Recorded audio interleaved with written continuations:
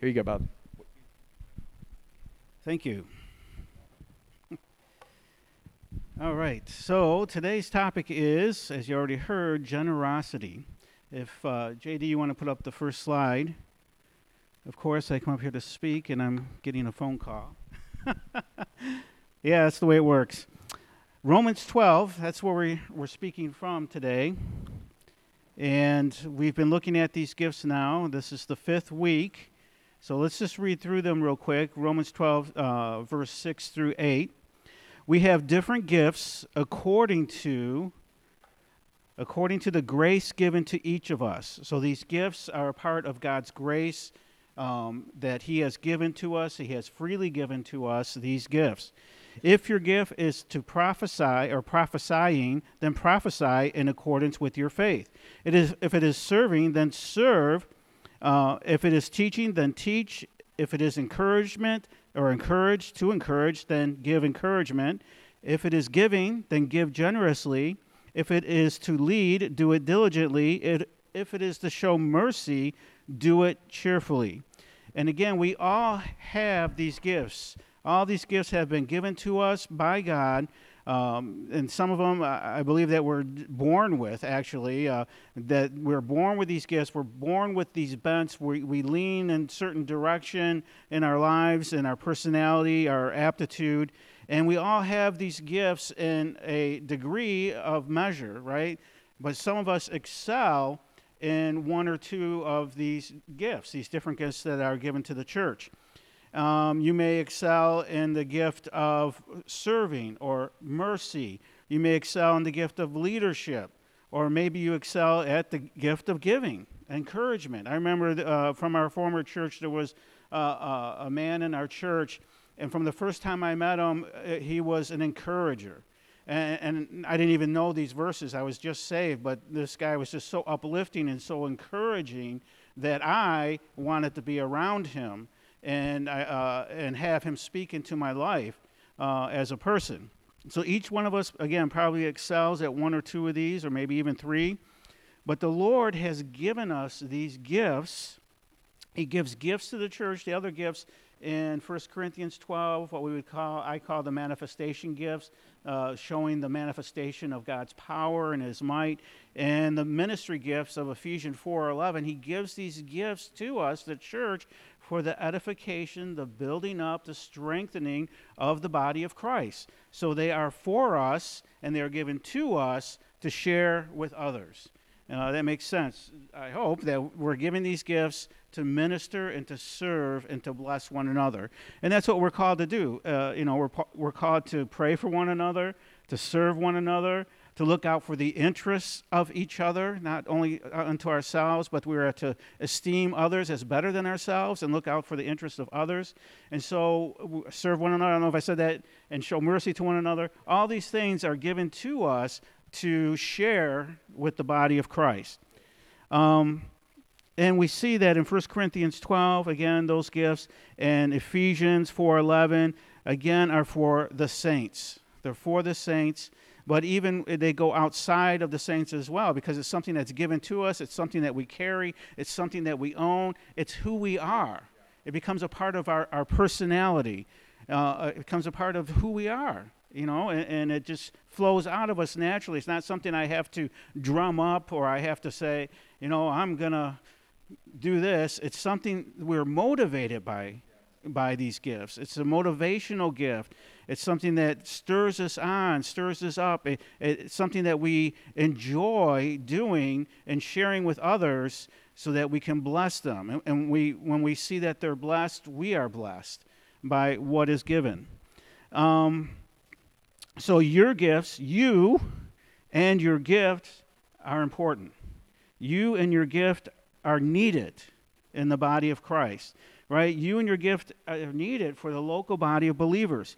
You have been blessed with God by God-given gifts, talents, callings, ministries, resources that have been given to you for the benefit, for the blessing of others. You are blessed by God, and you are called to be a blessing. right? You are blessed by God, and you're called to be a blessing. So ministry, or church, if we want to call it that, is a team effort. Just like Paul was saying today, there's people setting up. There's going to be people cleaning up afterwards. There's people playing music. There's people singing. All these things require a whole team, right? It's a team effort. And we need this team effort. We need the body of Christ working together for the function of the body. So we all come together. We all have something to add. We all have something to give. Every one of us has something to give. So if you're sitting there and thinking, well, I'm not talented, I can't do this, I can't do that, well, neither can I. But we all have been giving something to share with one another. It's kind of like everyone is welcome to the table. And we had a visitor pastor preach that quite some time ago, that there's a chair at the table for you. And it's kind of like, if we think of the idea of a potluck dinner, right? Someone, or even our community groups, someone brings this ingredient, someone brings that ingredient, someone brings this, and we bring these different ingredients to share with one another, and so that we have a full meal. Again, that's being a part of the body of Christ, ministering, serving, and giving to one another, so that we can function as a body. So the gift of giving, it is to give, is to just, to share. And it's not necessarily just our resources, but it's to share our time, our talents, yes, our wealth, but our effort, our energy, to bless others, and especially bless those of the household of faith. The book of Galatians talks about ministering and serving, especially at the end of Galatians chapter 6, especially unto the household of faith, giving to one another for the kingdom, the advancement of the kingdom. Generously, we're to give. If we have this gift, we're to give generously, liberally. We're to give consistently, simplistically, right? We are even to give sacrificially. That's not something that we think about too much, I don't think, but it's something that we're called to do, to actually give sacrificially. You can show the next slide. So after Romans 12, 6 through 8, it goes into verse 9, love must be sincere. All of these gifts will only function in a state of love. They only function in love. The Lord has poured out his love upon us. The Bible tells us that he has shed his love abroad in our hearts by the Holy Spirit. And when we are born again by the Spirit of God, he places in us love, to love one another, but also to love him. And part of that love comes a desire to please the Lord, right? We read the scriptures, and I remember first getting saved and reading the scriptures like, oh my, I didn't know I wasn't supposed to be doing that. Oh no, woe is me. I'm a man undone, and I live among a people that are undone and unclean lips. You begin to read the scriptures and find out, these things that I'm doing or have been doing are wrong, are inconsistent with being a Christian or being a follower of Jesus. So I have to change. I don't rewrite the Bible. I have to change. But we find that this love is poured out in our hearts, that we want to please the Lord, and we want to see the kingdom of God advance because of the love of God that has been instilled in our hearts. We want to see people come into the kingdom. We want to see people experience the love of Christ that we have experienced. The love of Christ is the motivation behind these gifts.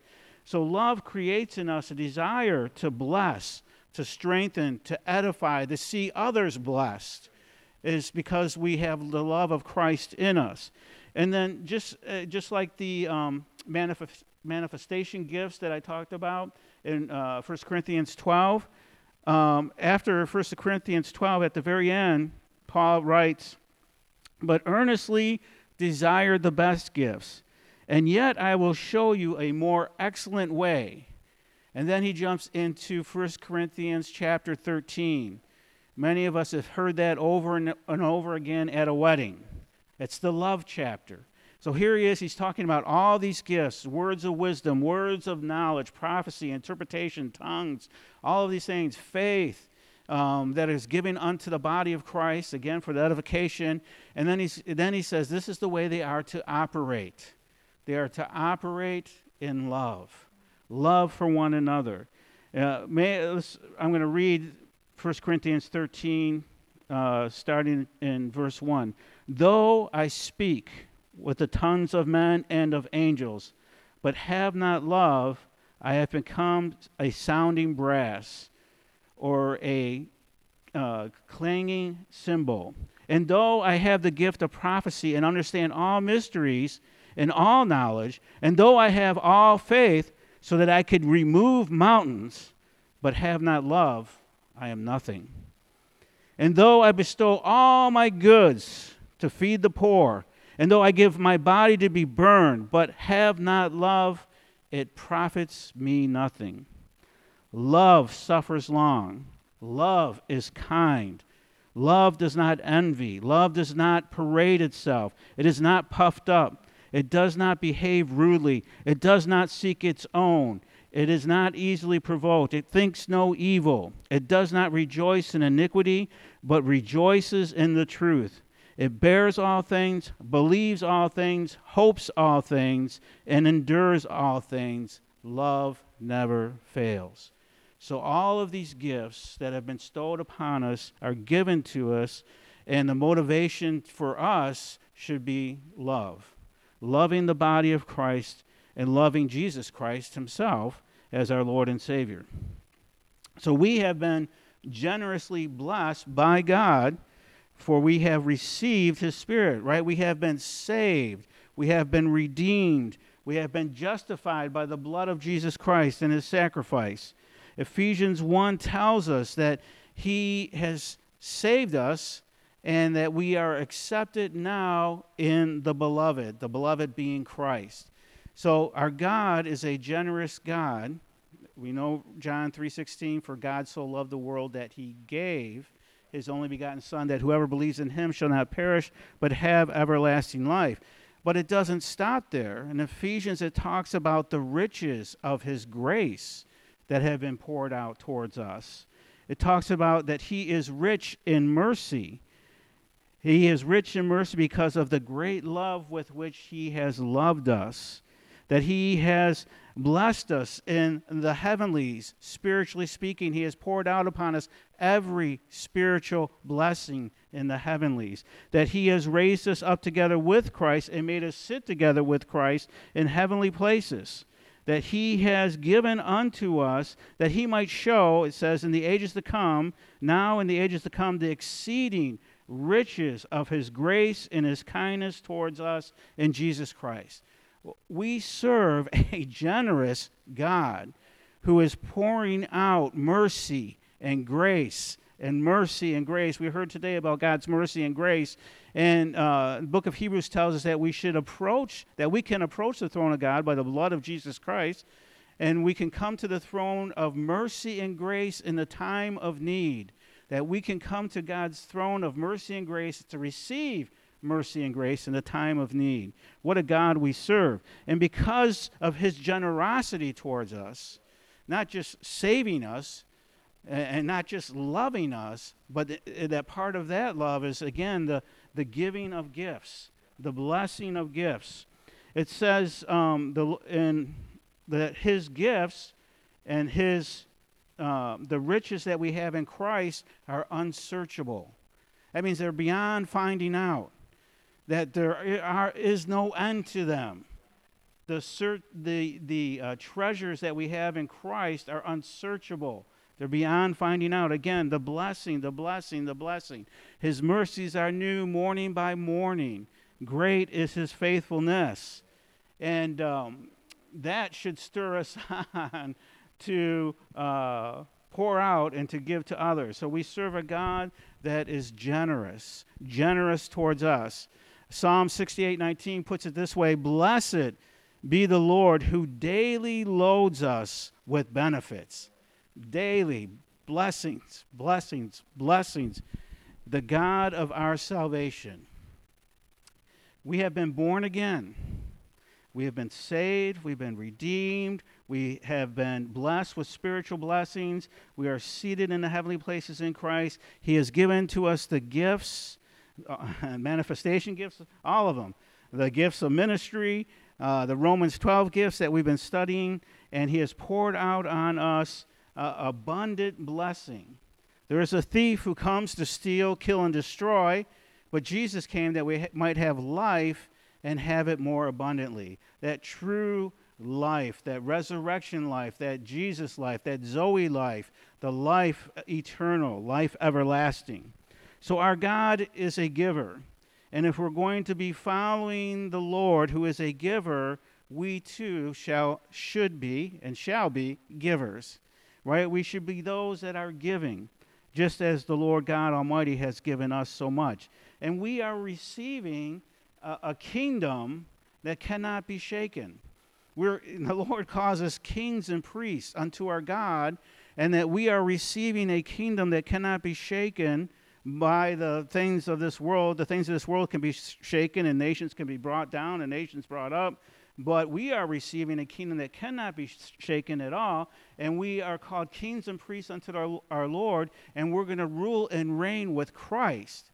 You know, this is just the beginning. This is just the starting point of all of the blessings, the unsearchable blessings that we have in Christ. Therefore, again, a heart of gratitude, a heart of just unbelievable gratitude, especially when we maybe look in, like I said, the mirror of the Scriptures. When I first saved and began to read Scriptures and began to realize, I'm in trouble. There's things that I'm doing that are not right, that are not correct. And then, therefore, I need to change.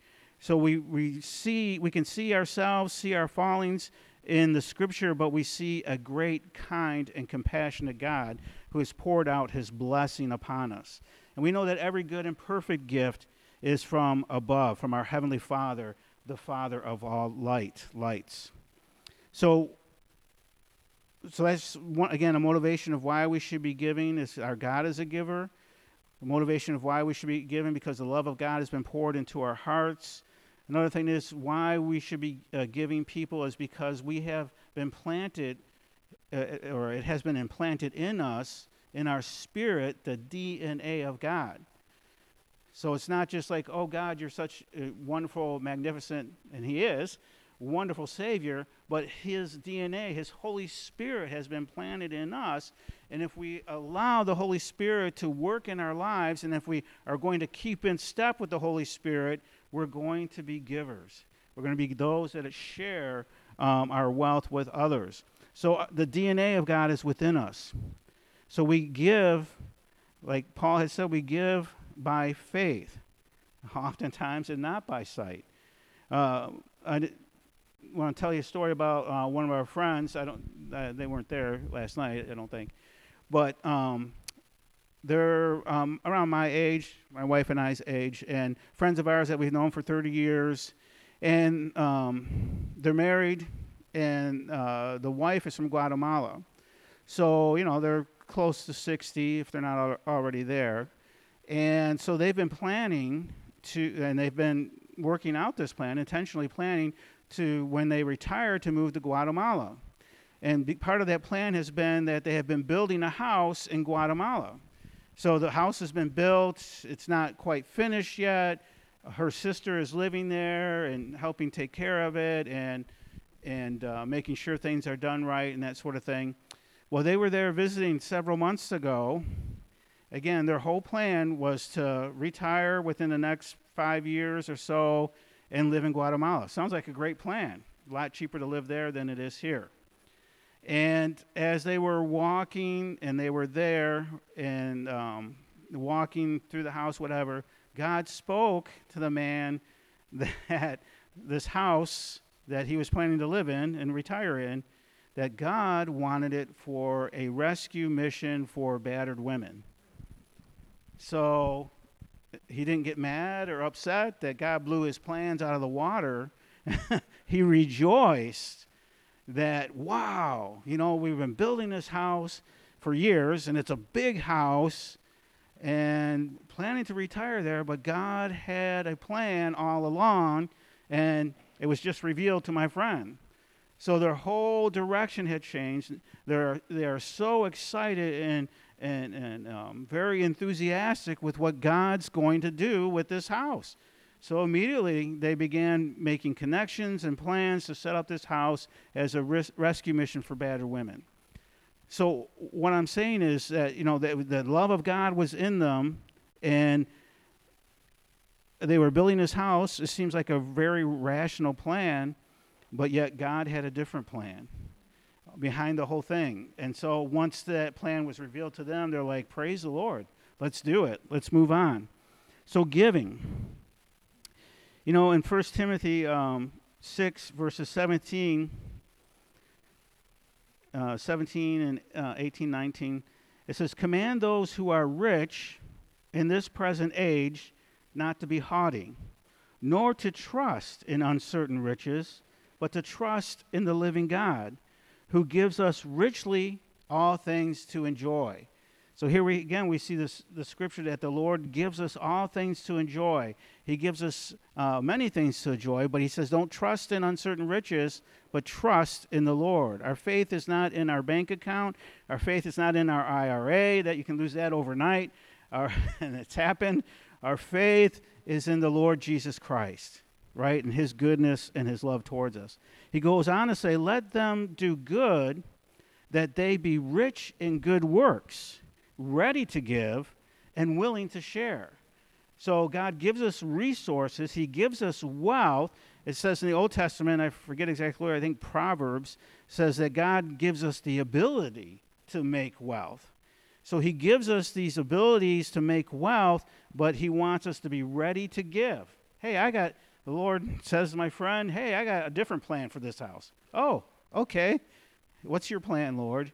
Oh, wow, that's marvelous. Never thought of it. Just thought of retiring, taking it easy. No, God had a different plan.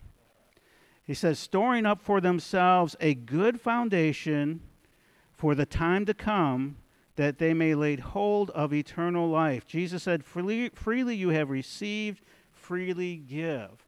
So everything that we have, whatever material possessions, everything that we are, who we are, we have to have the mindset that everything belongs to Christ.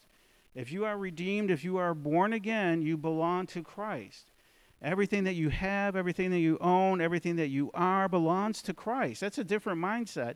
And we are just like managers or stewards of the resources that God has given unto us. So that we are just supposed to be open and willing to share with whatever the Lord would put upon our hearts, to share for the advancement of the kingdom specifically. So we need to be willing to give. Years ago,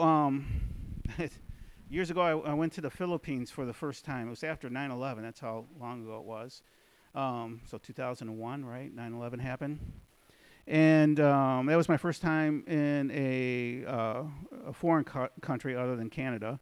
And it's first time in a third world country. And I was just like blown away by the way people live.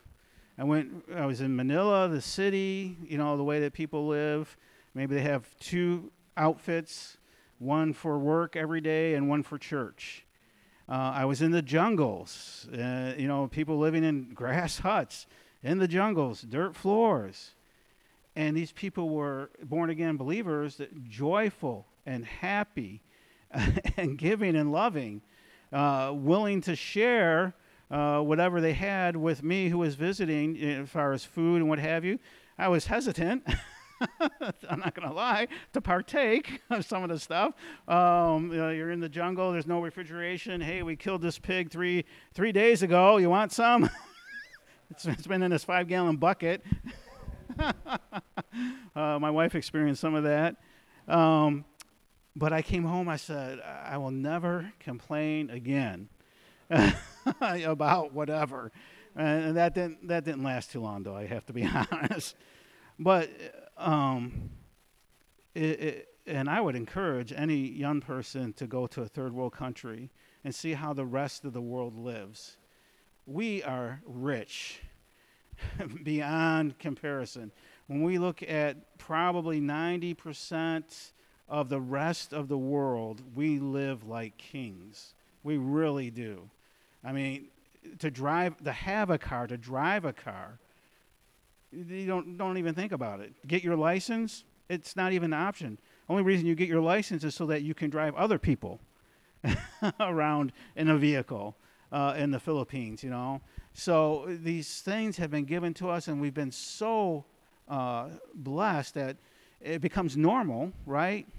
And it's amazing to me. We always compare ourselves to those above us.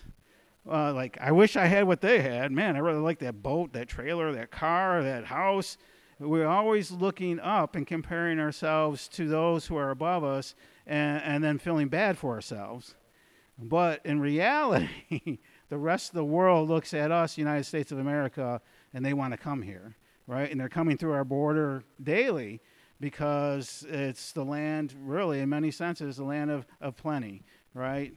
In many ways. So God has poured out these riches upon us. I remember years ago, my son Ben, most of you have met him, he was probably like 3 or 4 or 5, I don't know. He goes, "Dad, are we rich?" And I said, "Yes, compared to the rest of the world, we are very rich, you know, and we have the Lord Jesus Christ as well." So one of the reasons why, and it's a justifiable reason why people don't give lavishly or liberally, is a worry, right, that we won't have enough for ourselves, right? We worry about, am I going to have enough to pay the bills? Am I going to have enough to put food on the table? This sort of thing. Those are all legitimate reasons why to be concerned about giving. But again, we have to realize, too, that oftentimes, again, we live by faith and not by sight. And many times in the U.S., it's not a matter of not having enough. It's a matter of not managing what you have. It's a matter of not really a paradigm shift that this doesn't belong to me. This belongs to the Lord. How can I use it for God's kingdom? Even, like our car, something that's very simple, a car. Giving someone a ride. You're using it for the kingdom, quite possibly, or whatever, delivering food to people. Giving someone a ride to church. You're using it for the kingdom. I remember one time there was part of the things I did back and even now is helping people with their finances, helping them get a handle on their finances. And there was this one young man, newly married.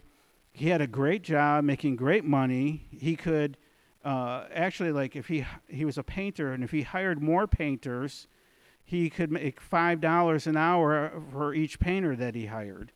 So, like, if he hired 10 painters, he would be making $50 an hour plus his wage.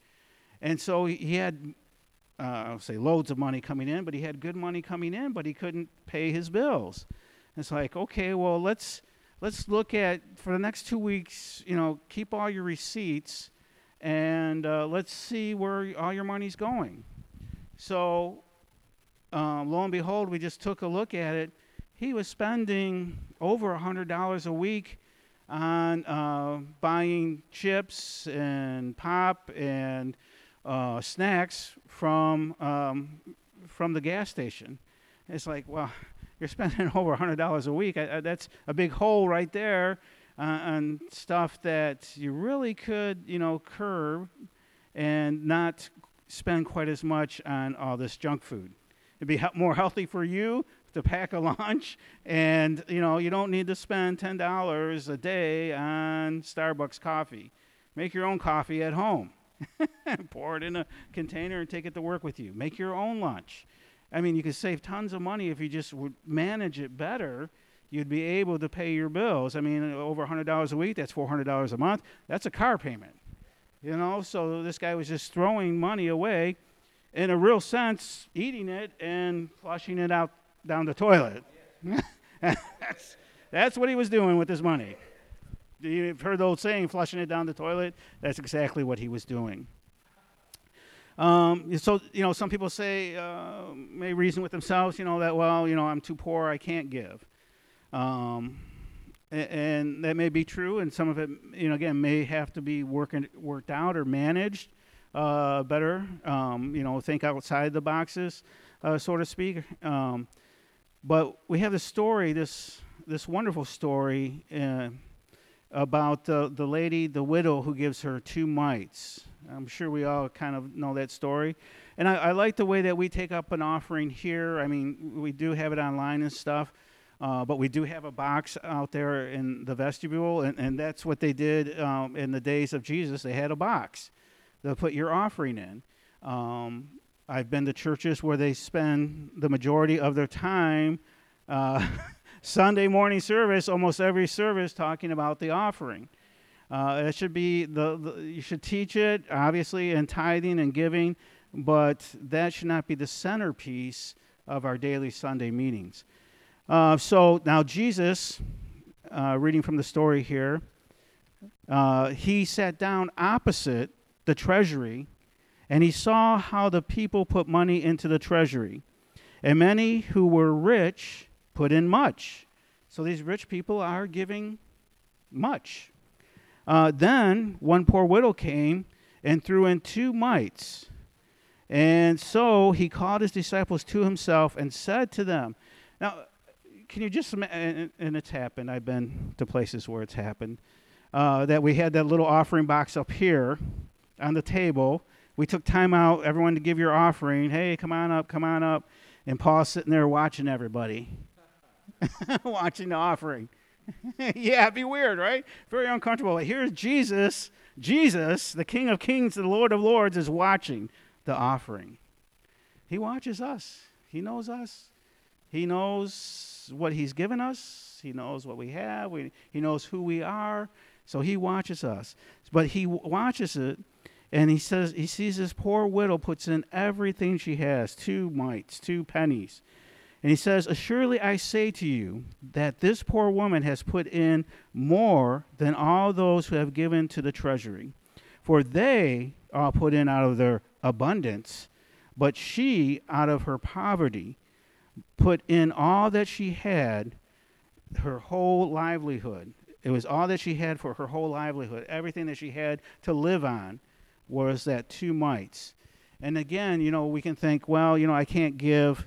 Well, can you give 2 mites? That's a place to start. I believe part of giving should be consistently, on a regular basis, giving to the Lord. Again, for the advancement of the kingdom. Giving to the Lord out of the love that he's given us, out of the gifts that he has lavished upon us, out of a heart of gratitude. And we need to just get into the habit of giving. Oftentimes we think about habits as a negative habit, smoking, overeating, whatever. But we can develop good habits that are pleasing to God. And so we can do that. Again, maybe just managing our money better. Years ago, there was a young man who was struggling financially, and he came to me, and I was talking to him. He was actually getting bills, and he couldn't pay them, so he was just throwing them in the garbage. I'm like, that's not going to help the situation. Just, Bill. So, I worked with him to get him up and running. And eventually, now, he's an owner of probably a multi-million-dollar company. But it started out just learning to give, learning to manage his money better, learning to, if you're an owner of a company and you're not making enough profit, the first thing you do is you look, what can I cut? What of my overhead can I cut out? What spending can I get rid of so that I can save money, so that I will have more of a profit, and especially as a Christian, more of a profit so that I can share it with others, share it for the body of Christ. So that's one of the things we have to have a mindset is, it's not mine, I don't own it, it's the Lord's, and the Lord has the right to ask of me to give. He has the right to ask. And we need to be those with Teflon hands. You know, Teflon on the pan, nothing sticks to it. When it comes to money, we need to be those that have Teflon hands, that money will flow through us.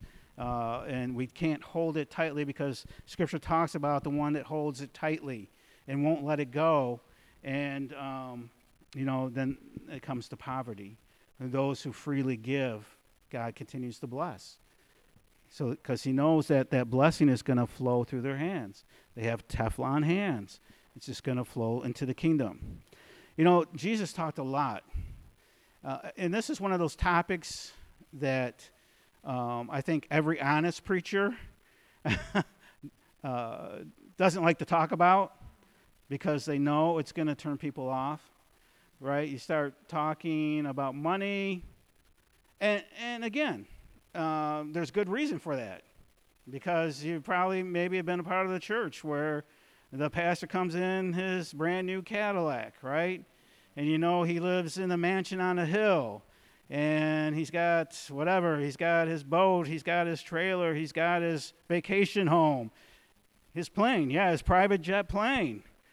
So, I mean, there's good reason to have an attitude of, whoa. But for every one person like that, I'm going to say corrupt pastor, there's 10,000 pastors that are just giving their lives and just really barely making ends meet. And they're just giving their lives and giving their wealth, giving their time, giving their effort, giving their energy towards the kingdom, and they need our support. They need our support. You had a chance to meet Nelson Elaine Proxidio from the Philippines. These people are amazing from the Philippines, and I don't know how they do it, but they have a school, a daycare. They've branched out in other communities and started churches, on a shoestring budget. They do it, but there's people like that need our help, And one of the things too, so like if you were to give to a missionary work, or you reap the benefits. So the same benefits and blessings that flow through that missionary or flow through that work of God, you, because of your support, you reap the benefits of it. Because you're part of that blessing. You're a part of that ministry. You're a part of giving to that kingdom. Boy, I like the light. I can't see the clock, so hey, I can keep going forever. So Jesus talked about, laying up for ourselves treasures in heaven, right? Treasures in heaven. Well, how do we lay up treasures in heaven? By giving away treasures here on earth. We're to serve one another, enrich one another. We are to seek first the kingdom of God and his righteousness. Well, that's out of Matthew chapter 6. And that paragraph, that story, or that verse is right in the middle of Jesus saying, don't worry about what you're going to eat, what you're going to wear, what you're going to drink, where you're going to live. It's like, whoa, those are pretty necessary things, to worry about, to be concerned about. And he says, our Heavenly Father knows that we need them, but you seek first the kingdom of God and his righteousness. You seek first the kingdom and his righteousness. One of the things about growing up, or maturing, is going from a consumer to a producer, right? Someone who just comes and enjoys the service. That's nice, that's wonderful. But a part of growing up is not just enjoying, not just being a sponge, taking, but producing and giving out, giving back. I had a friend who has passed away, and I shared a bit about him, where he was a rough character. He was a motorcycle gang member, been in and out of prison, been homeless. And I told the story before, he was tired of life. He was homeless, and him and some of his motorcycle buddies were going to go get some heroin. And he had decided that he's had enough, he's going to kill himself. So on the way to go do you guys remember the story? To get the heroin, my friend Dave was sitting in the back seat. They pick up a hitchhiker. Now, this guy must have been quite a strong, confident person to get in the car with 3 motorcycle gang members on their way to score some heroin. Yeah, he's a hitchhiker. They gave him a ride. He got in the back seat with my friend Dave, and he began talking to Dave about the Lord. So Dave is on his way to commit suicide. He ends up getting saved. Just the Lord's intervention at that time. And this Dave person, he worked in a factory, single guy, lived in a trailer. He had a stroke. He ended up on disability. So his disability check was only about like $1,200 a month, if that. But he was frugal, so frugal, it was unbelievable. Like at one time we needed $4,000 to replace roofs in the Philippines on churches and that sort of thing. And because of typhoons and all that, he had $4,000. This guy living on $1,200 a month. Another time we were taking up another collection for some other missionary endeavor, and it was going to be $2,000. He gave $2,000. So, here's this guy, $1,200 a month income, giving thousands away. He was a giver. He was poor, but he was a giver. And he saved, and he saved, and he saved. And when he saw the need and he had the funds, he gave. Well, this guy, he came to me. This is the rest of the story. And he wanted to give his 401k to the church, all the funds. And I tried to talk him out of it. You ever see a preacher try to talk you out of giving? And I'm like, Dave, you're living on a shoestring budget. This is money that you've saved and you put aside for your retirement. And he was that age and beyond. I really don't think you should be giving it all away. I think you should, give it as you withdraw it, tithe on it, give, a little at a time. And he was adamant. And I kept resisting him, and he got angry with me. I see the old motorcycle gang Dave come out. And I said, all right, it's your money. Okay, if that's what you want to do, that's what you want to do. So that's what he did. And it went to another missionary endeavor. I think it went to go pay off a parking lot, a property. And then like 6 months later, Dave fell, hit his head, and he passed away.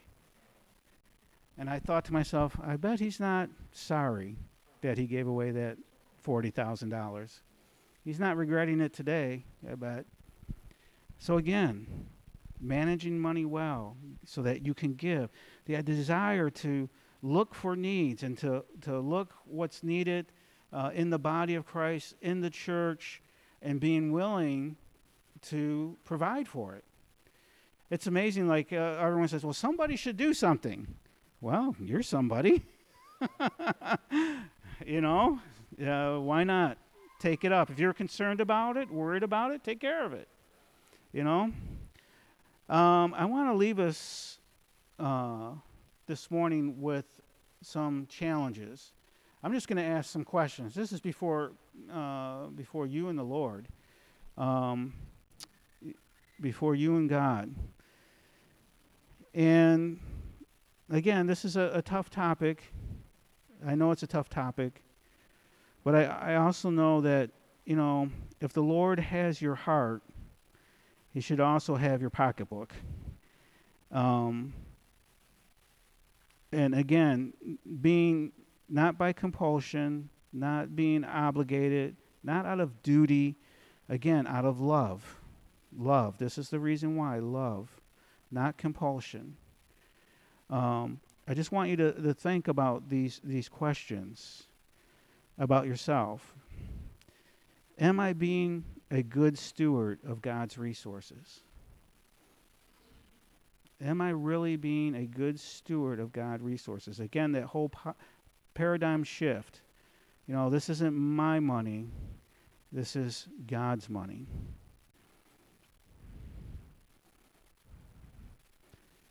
Can I make changes in my budget or my spending habits to give more to the Lord and his kingdom? Can I make changes? Yeah, Bob brought up some good thoughts. Yeah, why do I eat out every day? I mean, probably McDonald's meal's like $30 now. I don't know. A Happy Meal, $30. That if you're doing that every day, that's a lot of money. Can I budget well? Can I budget better? Can I change my spending habits? You don't need a Starbucks every day. Make your own coffee. Make a lunch. Maybe only go out with your husband or wife, like once a week to eat.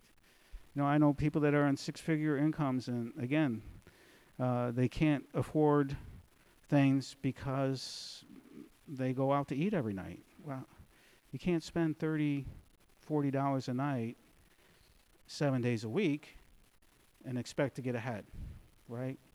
Or expect to have something to give. Am I tithing? If not, why not?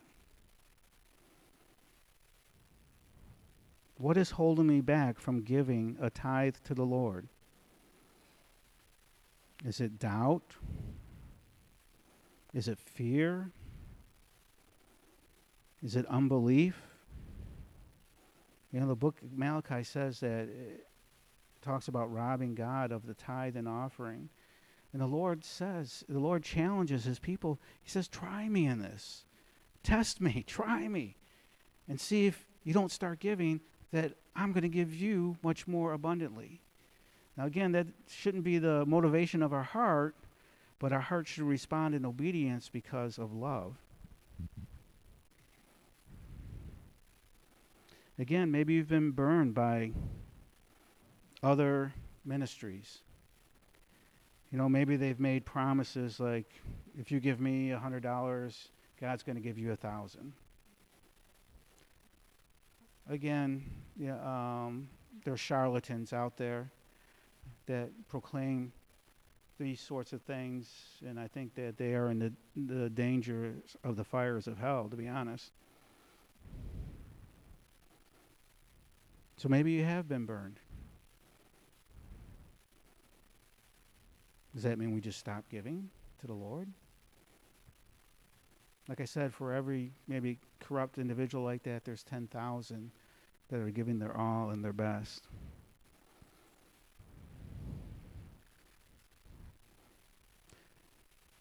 Do I ever give sacrificially? Do I ever say no to myself so that I can give to someone else? Again, giving might be giving a ride, might be giving a place to stay, a meal. Do you ever say no to yourself? Or do you always just get what you want without thinking, hey, I just got a bonus of $195. Well, maybe God has a plan for that. Step back and just think about it. Maybe I don't need those new shoes.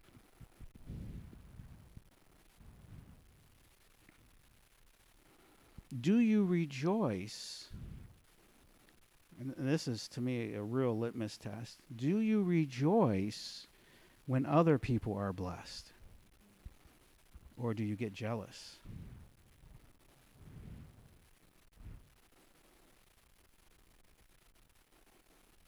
The Bible says to rejoice with those who rejoice and mourn with those who mourn. I mean, when you see other people blessed, are you like, oh, yes, it's so wonderful. Thank you, Lord. Or is it, man, where's my blessing? Can I tell you another story about Dave real quick? Get off. So one of the things about Dave, he had heard that the senior pastor, I was the assistant pastor, liked bananas. This is more a story about me than Dave. And so he brought the senior pastor these bananas. And I helped Dave a lot. I mean, I helped him in the hospital, helped him get home, gave him rides to church. After he had the stroke, he needed a refrigerator, make sure he had got a refrigerator, just make sure. He didn't have any family. to speak of. And so he brought in these bananas and gave them to the senior pastor. And I'm thinking to myself, well, I like bananas. Where's my bananas? All the things I've done for you? Okay, so that's a revelation of my heart. Do you give things, another question, expecting something in return? Do you give to expect something in return? Or you just give to give, no strings attached. No strings attached, whether you're giving to the church, or you're giving to your brother, you're giving to whatever, homeless shelter, no strings attached.